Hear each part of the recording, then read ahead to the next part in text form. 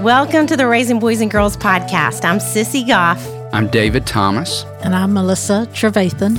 And we're so glad you've set aside a few minutes to spend with us today. In each episode of this podcast, we'll share some of what we're learning in the work we do with kids and families on a daily basis at Daystar Counseling in Nashville, Tennessee. Our goal is to help you care for the kids in your life with a little more understanding, a little more practical help, and a whole lot of hope. So pull up a chair and join us on this journey from our little yellow house to yours. The Raising Boys and Girls podcast is brought to you in partnership with Minnow. Minnow provides meaningful screen time and shared experiences for families to help you grow in your faith together. Check them out at podcast.gominnow.com. That's podcast.gominno.com.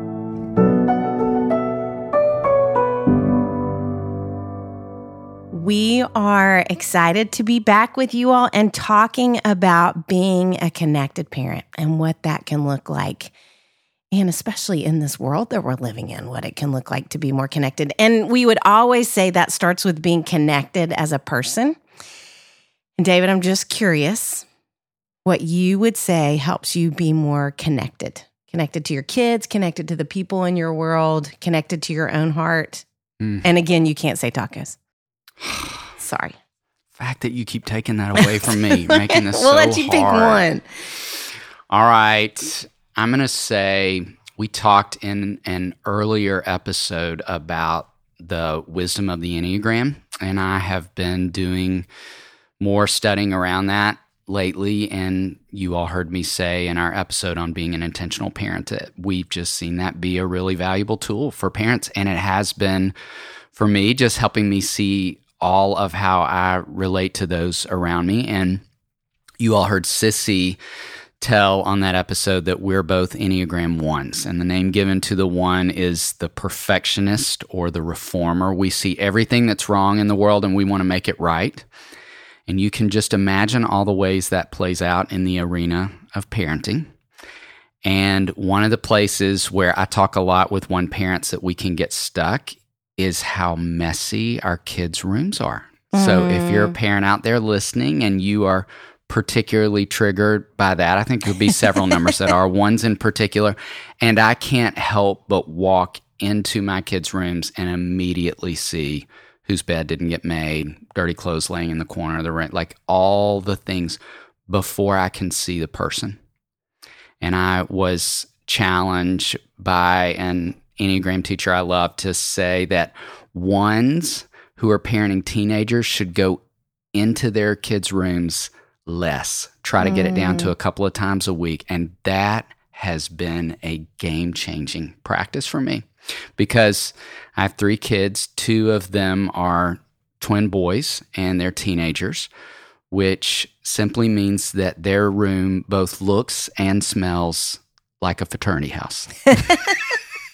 And so when I go in, it triggers all kinds of alarms and sirens inside of me that I simply do not want to be defining our relationship or the first thing that I know. So I've been going into their room less, and it has changed my connection with them. It's amazing. So that is my practice. What are you discovering about connection? You know, I love that you said that, and it made me think about how often, I don't know if you feel like this, but I feel like I do parent consults with parents who are 1s all the time, and maybe because 1s are so hard on themselves, and I think want help genuinely, and I would imagine there are a lot of you that are listening that are 1s, because I think 1s would listen to parenting podcasts too. Because we want to do the right thing. Right, exactly. 2 things that I have learned that are really important about 1s, including us, but I think 1s that I meet with, I always start off sessions with 1 saying, I know you are trying so hard. And really every parent out there. And if you're a parent who would listen to a parenting podcast, again, you are trying so hard. And so we would always want to say, we are on your team and cheering you on in light of that. And I think what you said was so interesting as a dad who's a 1, because one of the things I've learned about all of us as 1s is that we don't see detail. Like everything has the same degree of emphasis for us. And so of course a room, or, you know, that idea of choosing your battles, which we're going to circle back around to on another episode, but is hard because it's like we just can't categorize. And I think that's part of it. an important thing for us to talk about at some point along the way moving forward. So, okay, me being connected. I love that we're also talking about in this season being a student of yourself, because there are things that we learn about ourselves growing up. And my mom would always laugh and say that when I had friends over, I would come to her and say, it's been really fun having so-and-so over. When are they going home? And then what that turned into as an adolescent is that people would get on my nerves so much, and I would have to pull away. And I would think it was about that person frustrating me. And the older I've gotten, the more I really have realized that's about being introverted. And so the thing that helps me connect the most is probably to disconnect. And so I think to be aware of the things like we keep talking about that get triggered in you, and what do you need? What frees you up to connect as a parent and as a person, I think is always important to be aware of, whether that's time on your own, time with your friends, time outside of your children's bedrooms, whatever that looks like, to think about what frees you up to connect more freely and more deeply, I think is really important.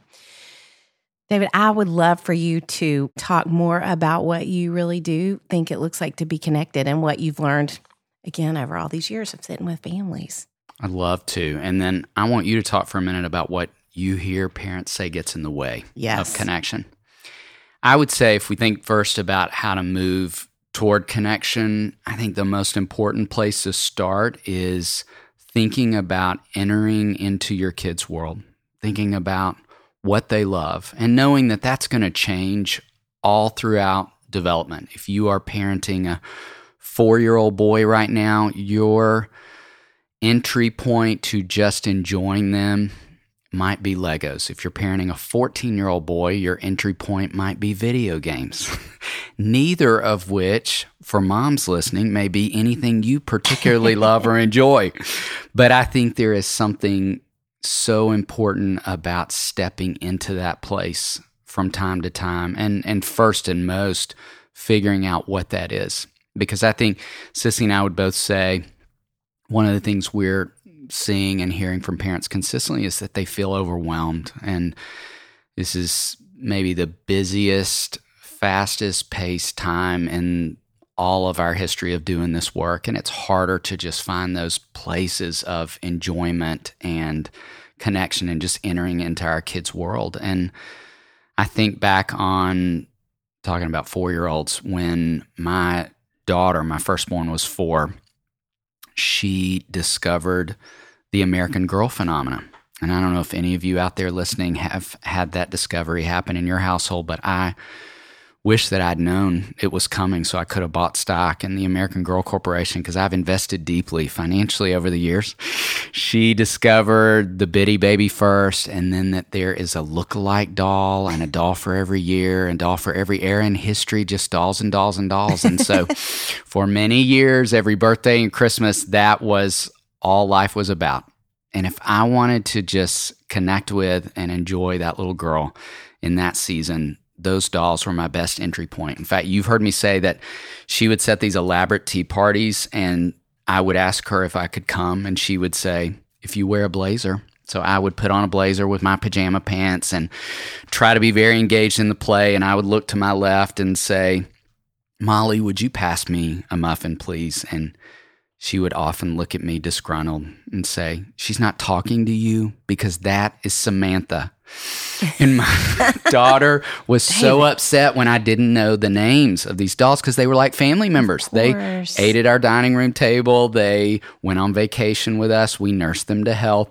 Those dolls were my entry point to just enjoying her and connecting with her. And obviously, she's way past that point. She's in college now. Those dolls are packed up, and I remember her moving into adolescence. We sit with so many parents of teenagers who will say it's never felt harder to connect with them. One, because they don't especially want to be with us the most in that season of life. And secondly, because they can be a little hard to be with in that season of life. And so whatever the obstacle may be, we have to work harder to connect with adolescents. And so I was feeling that right as she was entering in. And I remember saying to my wife, I had heard that Taylor Swift was coming through town and going to stop off at our big arena for a few nights. This was back on the Red tour.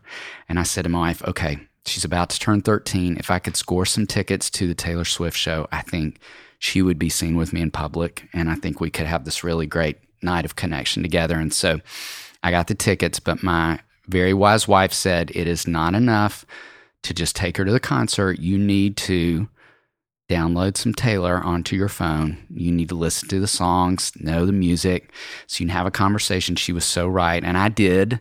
And I would listen when we were in the car together and hand my phone back and let her pick her favorite songs. And then I tried to listen when she wasn't in the car because I wanted to sound informed. And I'm here to tell you that I got pretty good. I may just break into Shake It Off here in the next few minutes. I might be a little scared. May sing a little folklore for you. Yeah, you should be scared. I won't. I promise. The point simply being, as ridiculous as that sounds, dolls and music, those were entry points. Those were entry points. And I want you to hold on to that because, again, I think that's harder than ever to find time and space to just enter into those places because I think the foundation of connection really is relationship. And we'll come back in a few minutes to an intentional practice that might help you think through what that is for your kid right now. But talk about what gets in the way. Well, I love that you tell that story. And I'm just going to say right now about you as a dad. Dave and I were talking last night. We have a fundraiser every year called Evening in December, and we have different artists come and sing Christmas carols. And so we're always wanting to be connected to artists. And there is a new artist that moved to town who happens to have boys and girls. And so through kind of a random series of events, I got to meet them and took them Raising Worry-Free Girls in Wild Things. And immediately David's response last night in our conversation was, I have to text Lily. That's her favorite artist. I'm going to text her right now. And so the fact that that's still so much a part of your parenting, and that's awesome. You gave me a lot of street cred with that action. Thank you. The Raising Boys and Girls podcast is brought to you in partnership with Minnow. Did you know that Minnow has an award-winning children's Bible? Written by VeggieTales creator Phil Vischer, the Minnow Laugh and Grow Bible for Kids is more than a children's Bible storybook. It's a deep, engaging, and whimsical gospel experience.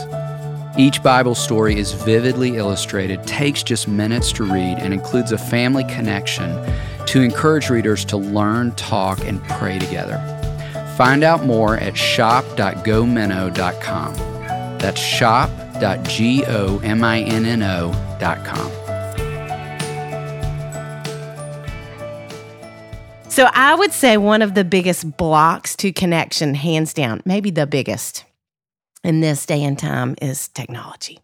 It just makes it so hard. And it makes it so hard in a lot of ways. I think it makes it hard to connect with the kids that we love because they get sucked into screens like nothing else in their lives. And it feels like we lose them. But I would also say on the flip side, we are hearing more kids talk about having to compete with technology for their parents' attention than we've ever heard before.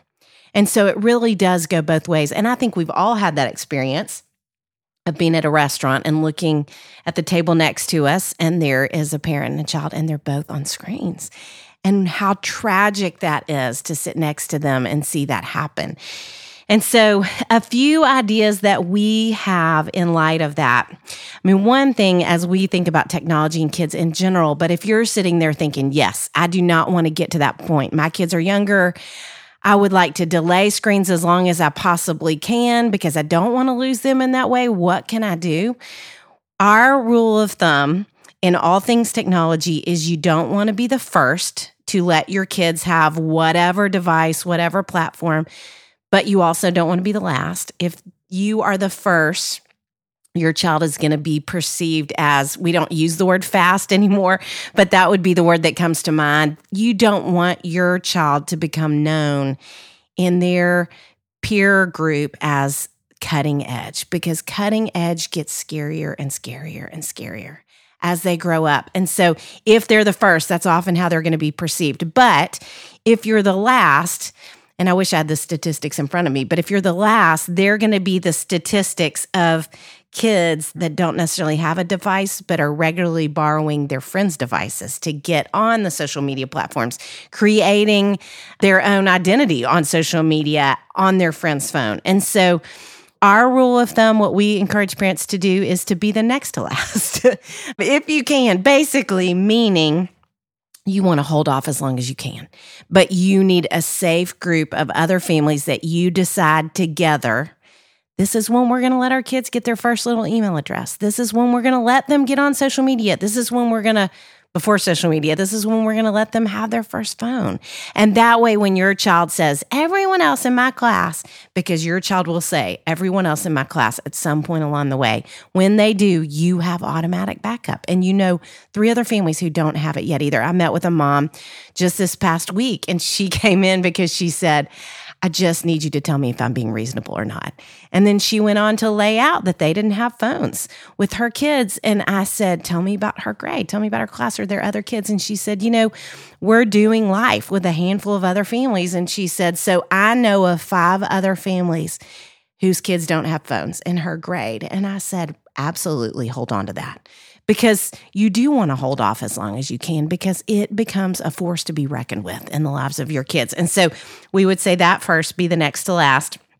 And then second, we would say, as a family, practice technology Sabbath. So whatever you need to use to get there, and I talked with another family about that this past week who were saying, we can't get our daughter off screens. There's just nothing we can do. We can't get her to come out of her room. Basically, parenting, in a lot of ways, one of the things that you're doing is you are being external boundaries until they develop internal boundaries. And they don't have those yet. And so with screens particularly, you're going to have to do that. And Apple now just baked into their devices, they have great screen regulators. Also, there is a great hub called Circle that helps you create boundaries around your kids' devices and create bedtimes, and you can have your own devices on Circles. So you're not only monitoring and regulating their time, but you're regulating your own. And so in that, as a family, you can take technology Sabbaths, and maybe you, Sunday afternoons, nobody uses screens at all, or you have a commitment as a family that we're going to use screens each a certain amount at night when we're all at home, or we're not going to use them at all unless it's an emergency on whichever nights. And again, that would depend on the age of your kids. And we have some great information in Modern Parents Vintage Values about helping put boundaries around screens and your kids and things to be aware of. Also, we have a great resource for you in terms of technology with our Minnow friends that we love and respect so much. And if you go to gominnow.com, GOMINNO.com. They have a life guide that we were a part of that is all about helping create really responsibility in terms of technology with your kids and how to help foster that. And so that would be a huge resource we would recommend in terms of technology. And it would give you a lot more ideas than just the 2.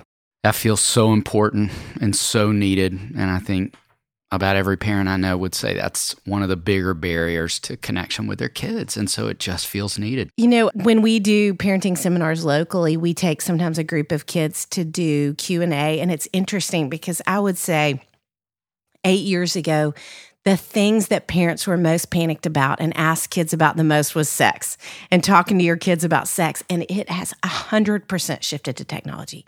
That's what it feels like this anxiousness is about in parents. So yes, I absolutely agree. Yeah. Who knew that we'd ever miss talking about sex? Technology, scary animal. But it, again, just feels so important because it can be such a barrier. And we want to talk about the barriers, and we want to talk about how to move more there, because we would say to any parent listening that laboring in this space is so important. Identifying those places of enjoyment and connection, figuring out what gets in the way of that, because the long-term payoff of this is so rich. And that's the other advantage of having done this work for as long as we've done this now. We officially now see kids who come in for parent consultations about their own know children that we knew as so I know that we knew as middle schoolers. So we've gotten to see the full span of development and what it looks like on the other side. And we do believe the long-term payoff of connection is extraordinary. And it fascinates me all the different ways I've heard kids report that. And I think back on a couple of years ago, I was meeting with a young man. I met this kid for the first time after he had lost his mom to brain cancer. And I said to him in our very first appointment, I said, I wish I had had the privilege of just knowing your mom, but I would love it if you'd be willing to just tell me about her. And he was describing her. And then I just said, what's one of your favorite memories of her? And he didn't even have to think. Like, he just immediately said, I remember this night she called us down for dinner like she always did. My sisters and I came down the stairs and we rounded the corner, and my mom had pulled the dining room table over to the side. She threw a quilt on the floor. She lit candles, and we had dinner on the floor by candlelight, and we just laughed a lot. And I remember being so struck by his answer to that. And when I think about his answer, I think that experience was all about connection. It was really simple. It was dinner, which we're doing all the time with our kids, but dinner in an unpredictable way that involved a lot of laughter and a whole lot of connection. So as you're hearing us talk around these things, connection doesn't have to involve expense. Connection doesn't have to involve extravagant experiences. Connection happens in the everyday. When you do dinner in an unpredictable way, when you turn on music while you're making dinner and setting the table and kids are doing their normal chores, that could become a vehicle for connection. When we think about bringing music and all these different ideas we've been talking around. And so as we think on this and move into talking about intentional practices, the first one I would love to challenge any parent listening to do is, you can do this on a device you're holding right now, or you could do this on a piece of paper, but I want you to put down the name of each of your kids. I want you to write down their age. And then based on that particular kid and their age, what is, in this moment of development, your best entry point for connection? What's your best entry point for connection? And I want you to have that down somewhere that you come back to. And then I want you to change it as the answers change. The name's going to stay the same. The ages and entry points are going to look different. And then I want you to think about what you want to do with it beyond that. So, I threw out the example of Legos. I have a mom who told me recently she puts Legos in her iCal every Friday afternoon at 3 to remind her to just sit down and play some Legos with her elementary age son. And I have a dad who puts Fortnite in his iCal every Saturday afternoon, and neither of them love doing those things. But I love that they would choose to remind themselves, literally putting it in their calendar, because they know if they don't, they probably won't get around to it, because it's a tool for the very thing we've been discussing. What else would you recommend as an intentional practice? Well, as we have been discussing technology, there are really probably two things I would recommend that are both part of an intentional practice. And one is the American Academy of Pediatrics. On their website, they have a family media time calculator. So that's one of the questions we get from parents all the time. How much is too much time? What's a good time for this age child, that age child? And they actually have this calculator that you put in your child's age, different activities, all of those things, and it spits out a number for what a recommended screen time is for your child. And so we would definitely recommend heading over there. Also, we would recommend family technology contracts. And we are even going to have one downloadable that you can do, that you can get to through the show notes. But it can be so helpful to have a contract. Really, we would recommend one with each device you give your kids. But in general, outlining the amount of time you're going to use, you can outline how they can earn more screen time in terms of doing different chores, and what consequences look like in terms of screen time. We have an episode on consistency, and we'll talk about how you can use technology to your advantage in that way, because it is definitely currency for a lot of kids. But a contract can involve all of those things, and then they sign it and you sign it. And that way, it creates more buy-in for your child. And also, it can pull you out of some of the power struggles of when you say, I'm going to need your tablet. They already know that's a consequence that's heading their way. So I think contracts and anything that breaks things down into really practical ways is really helpful in terms of technology. Makes we it love really contracts. We love contracts. We're such ones. But beyond our number, I genuinely believe it prepares kids so well for all of life. All of life works on a contract. It does. Like, we all have contracts with our employers. I have a contract with the mortgage company for my house. I have a contract with AT&T, and if I pay my bill on time, I get to keep my phone, or they'll turn it into an iPod Touch. There you go. So it's a great tool for training kids in the way that life works. And lastly, we would invite you to think on your strongest memories of feeling connected to your own parents. And what were the ingredients of that? So if you were to think back on your own growing up, and again, we've acknowledged before, some people had the kinds of stories where they didn't feel especially connected to one or both parents. For some of you listening, maybe you felt incredibly connected to one or both of your parents. And what were the ingredients that were missing that you wanted but didn't experience if you didn't have that connection? And what were the ingredients that you did? If you were to think about some of your favorite moments with your parents, what were the ingredients that were involved? And chase after that memory for a bit until you can identify some of those ingredients. Again, either they were missed or they were experienced in ways that we think could help with this idea of being more connected. And now Melissa is going to anchor us to some great truth.